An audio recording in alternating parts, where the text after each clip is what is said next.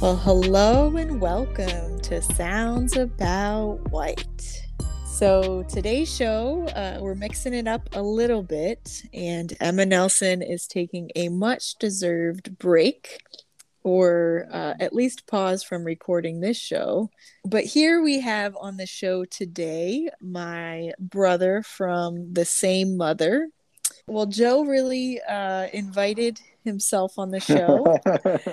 And I love it. We love when white folks kind of push past individualism and isolation and really offer themselves in a way of like, we're in this together. So, welcome, Joe. Thank you. Thank you, sister. Great to be here and grateful for you and the joy of this podcast and the healing power of this podcast, not only for me, but for so many others out there I know. Kind of led me here and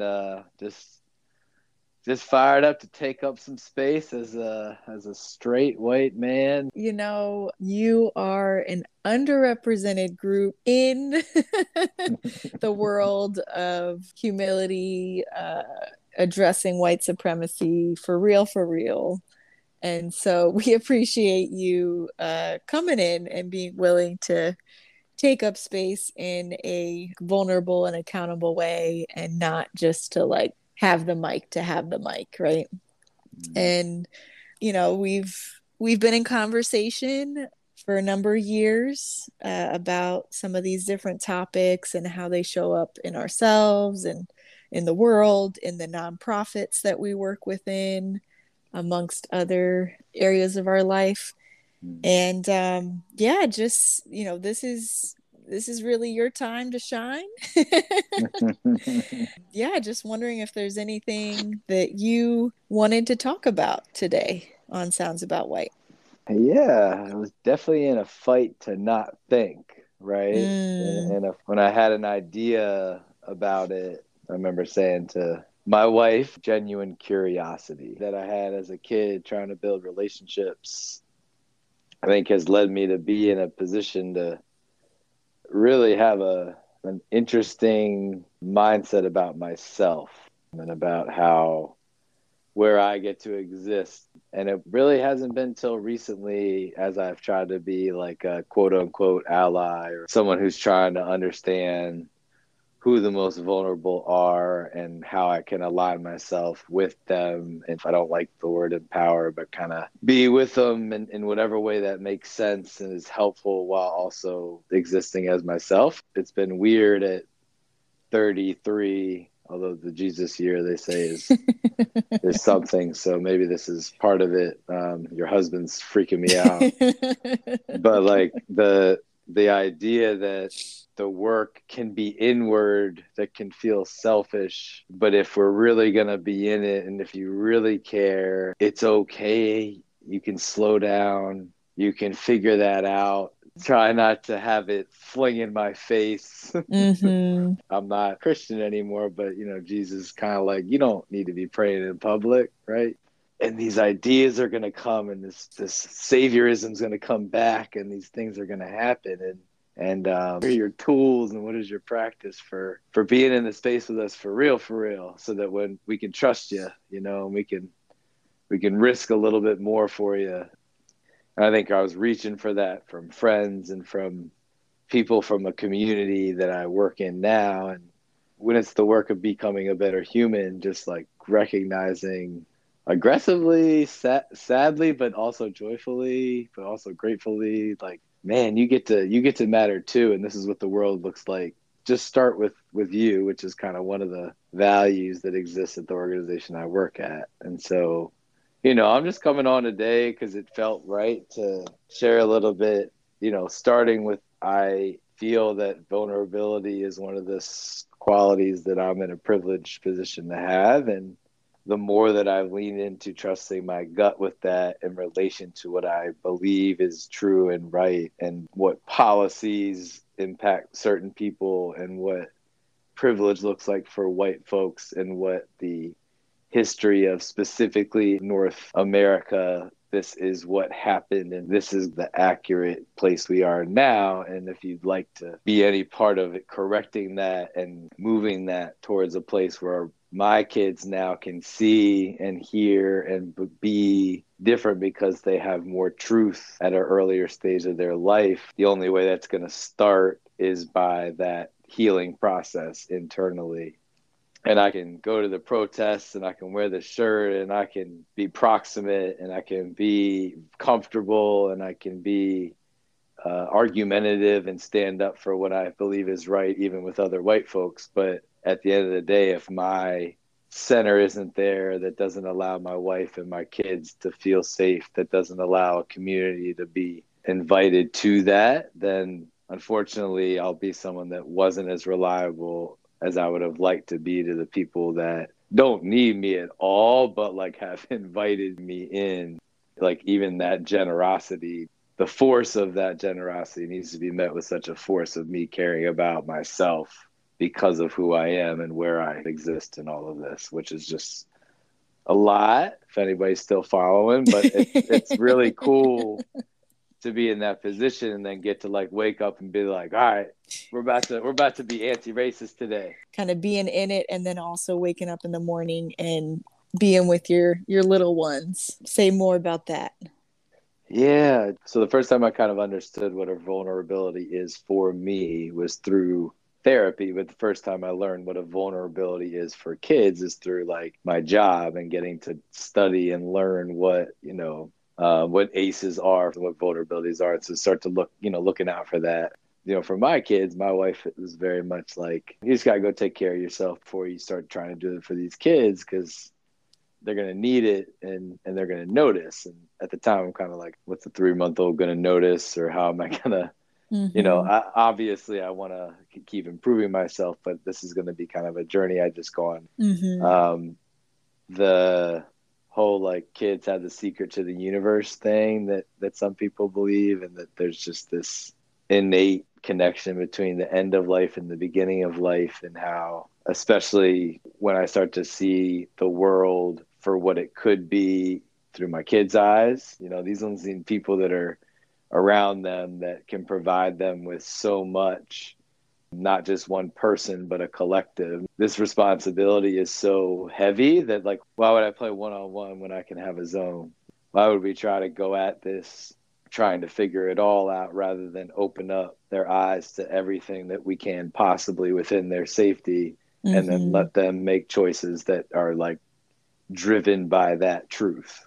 Yeah. And when you said say more about it, the more is that I get this kind of like weird energy from letting go of control of them and of responsibilities, of course, there, and I'm the guy in a heterosexual relationship with a woman who birthed these kids. I'm like trying to catch up to, Mm-hmm. my body's got to feel in it with you too, because my body didn't go through what my wife's body went through. So they're just teaching me to be able to let go of the same thing of like trying to burn yourself out and it's got to be you and you can save this or whatever, into like the only way this is going to work for us, or the best thing you can provide for yourself and for your immediate family, is exposure to different things to then start to build that resistance to something that doesn't feel right, and doesn't have to be something that's like unlearned over Mm. time, but it's something that's rooted from an early age. And Mm-hmm. when someone comes along later and tries to tell you something different in a Mm-hmm. harmful way, it doesn't mean they're going to get it right every time. It doesn't mean they're going to not have peer pressure or whatever, but it hopefully means that there's like a super strong anchor there for them to go back to that spidey sense and be like, I don't know. I don't know if what you're, screaming at me, or what this structure is saying, or what this policy is saying about who controls my body, or whatever it is, that they'll have that self-confidence in their intuition and in their gut. Mm-hmm. And they won't question it in the same way that maybe I had growing up. Yeah. Yeah. I think that is so inspiring to think about, that there's a real opportunity, especially, I mean, we're talking about white children specifically, but all children, they're coming into the world absorbing everything that's happening. But specifically with the white children, like, I love what you're talking about.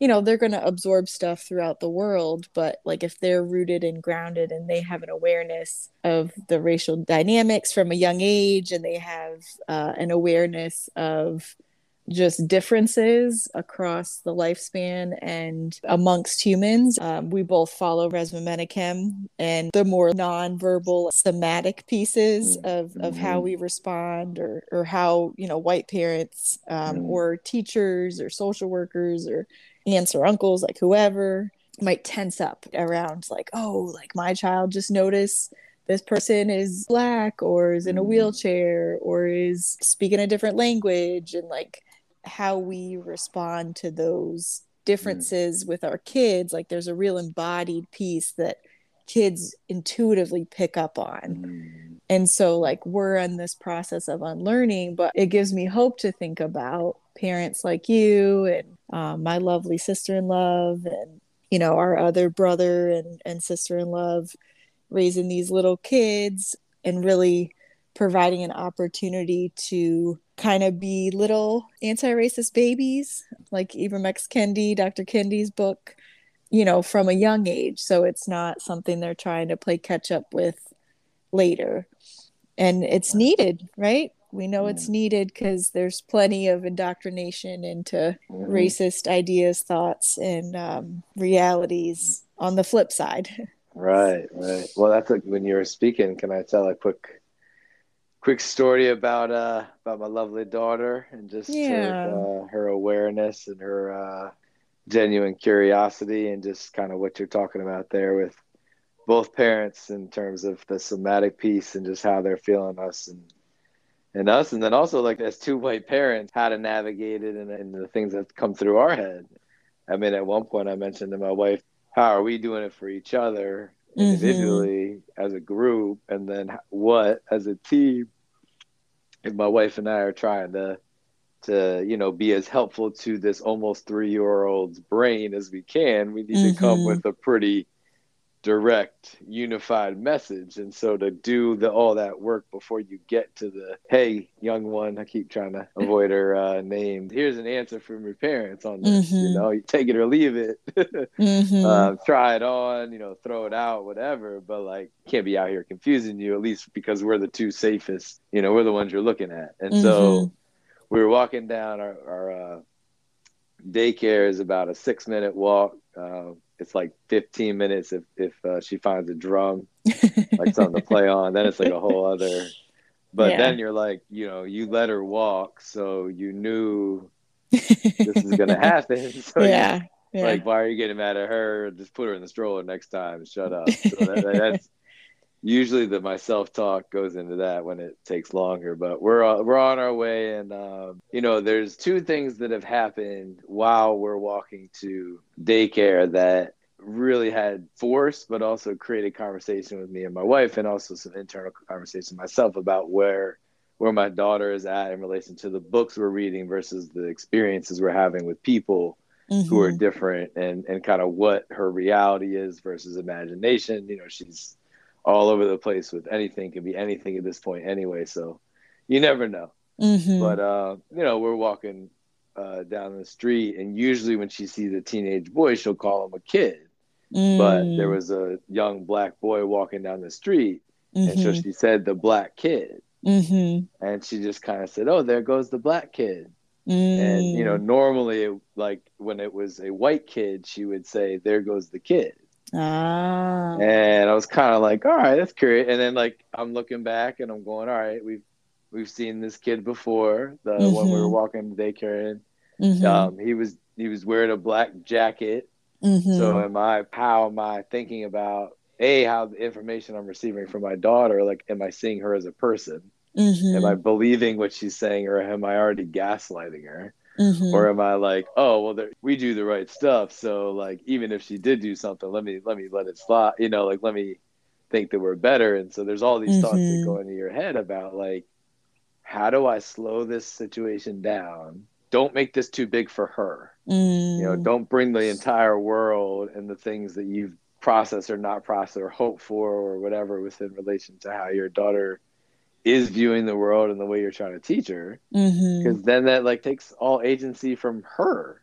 Mm-hmm. Like she has no control over that. And so it was just one of those things that over time I've noticed that as we have new experiences, as I think about, all right, what are the ways that we're going to not just respond with like an answer, Mm-hmm. but listen and just be patient and Mm-hmm. listen to what she's saying to us and listen to and like notice whether there's a fear or whether there's a joy or whether Mm. there's a curiosity or whether there's an avoidance, and Mm. rather than there have to be this urgency around us providing something, Mm-hmm. it's all right, that's something we can learn about. And if it's a difference that is being noticed at 2.5, Mm-hmm. like let's keep tapping into what we feel is right and let's keep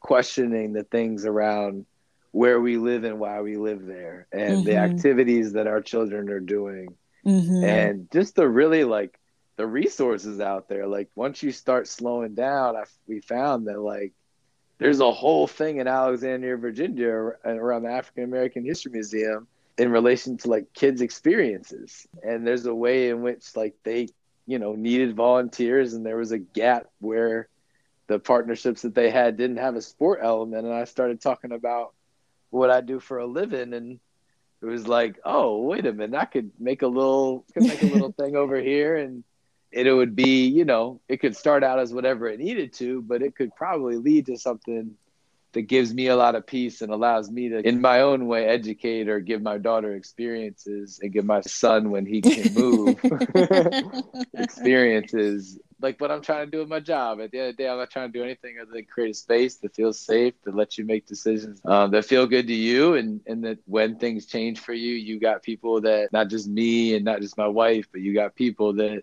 you can turn to that have had a similar experience so they can help move you through it.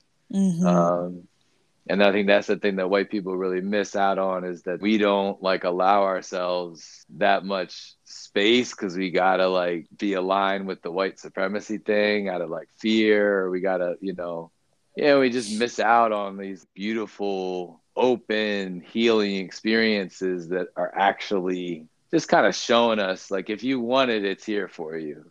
Yeah.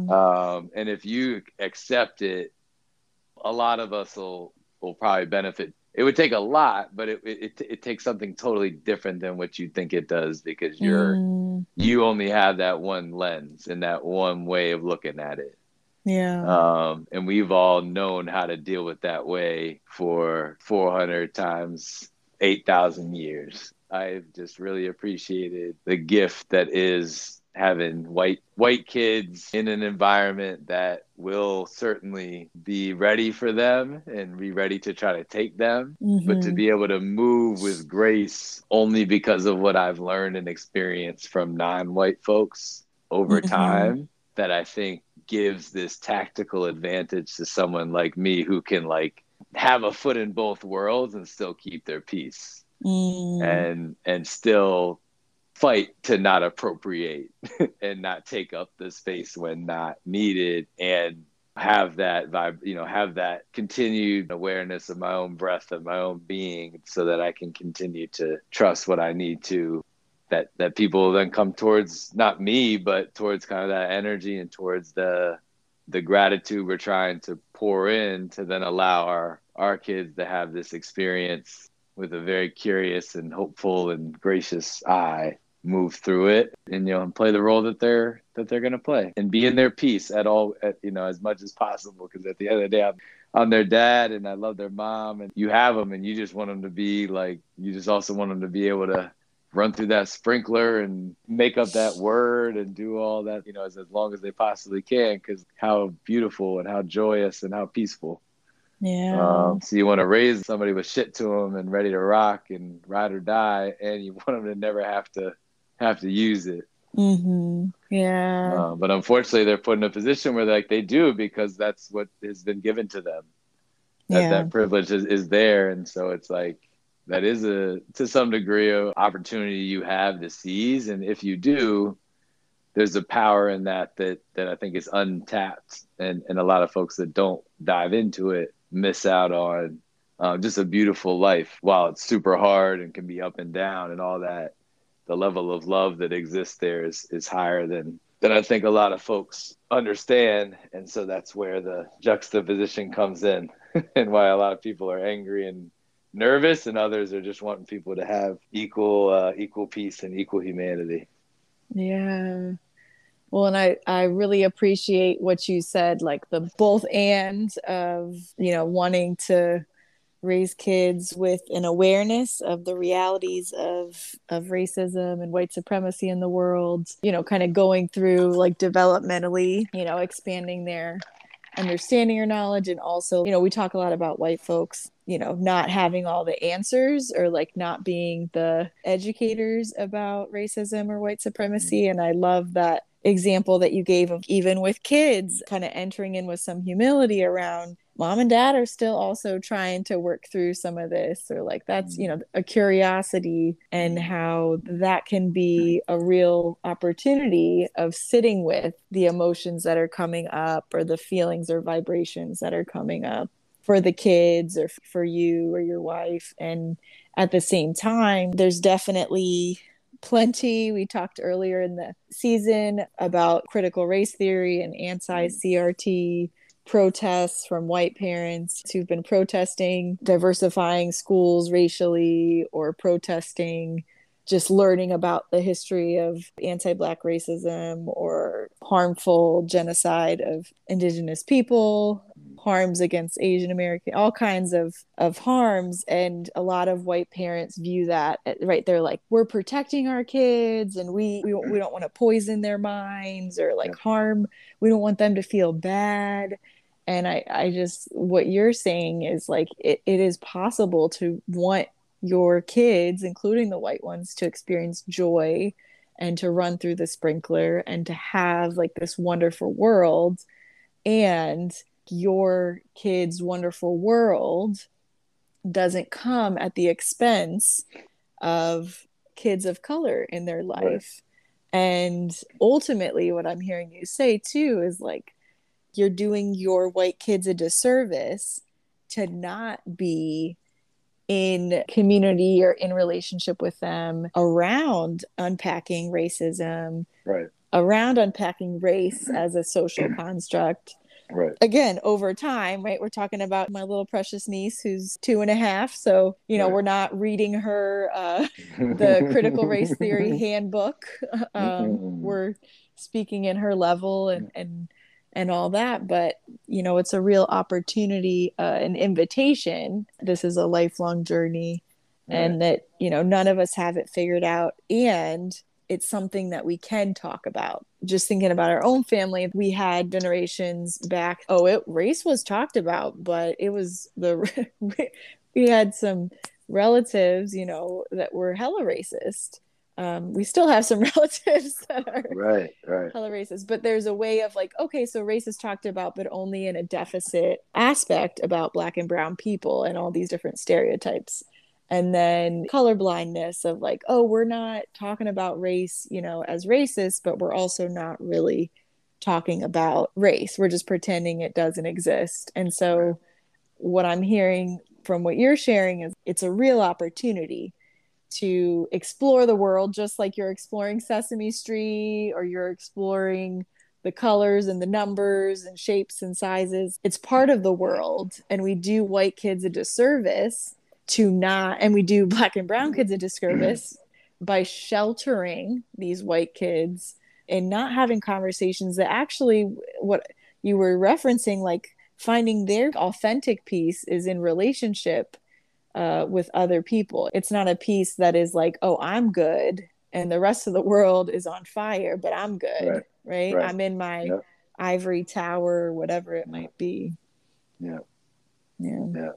Well, that's what the irony of all that, right? Like if we go to the actual critical race theory that folks who were, in academia, and this wasn't something that was status quo and everybody was trying to really Mm-hmm. get into it. This was just like academics who at the time, I think it was kind of a wild thing to study and research, but like genuine curiosity. Yeah. That's all it is. hey, Yeah. this happened. Yeah. Let's learn the real stuff. So I think, just drawing a little bit of a parallel from that to like a lack of hope in kids that they can't have genuine curiosity, and Mm. that we have to protect them and we have to erase things for them.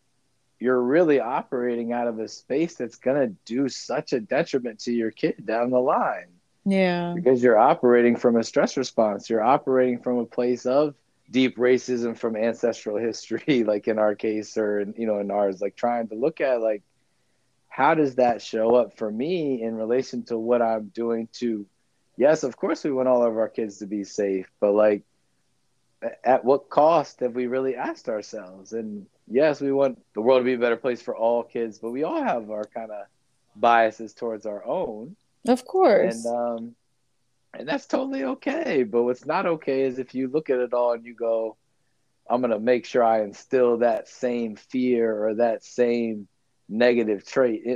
Nobody does that.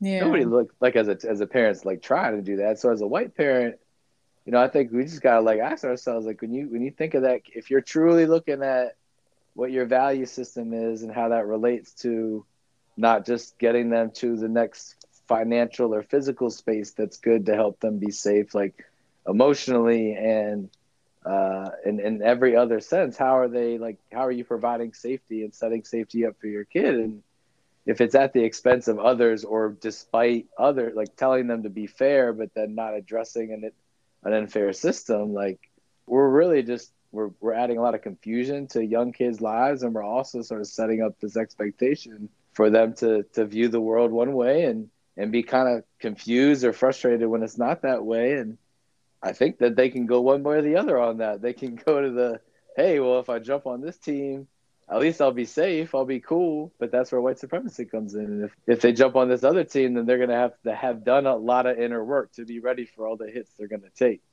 And so if we can allow them that space at an early age, and that just becomes the norm, when they hit those crossroads and they hit those barriers that society's telling them, no, no, no, like, you maybe had that sense that these other folks are on a different wavelength. But remember, this country was founded for us, right?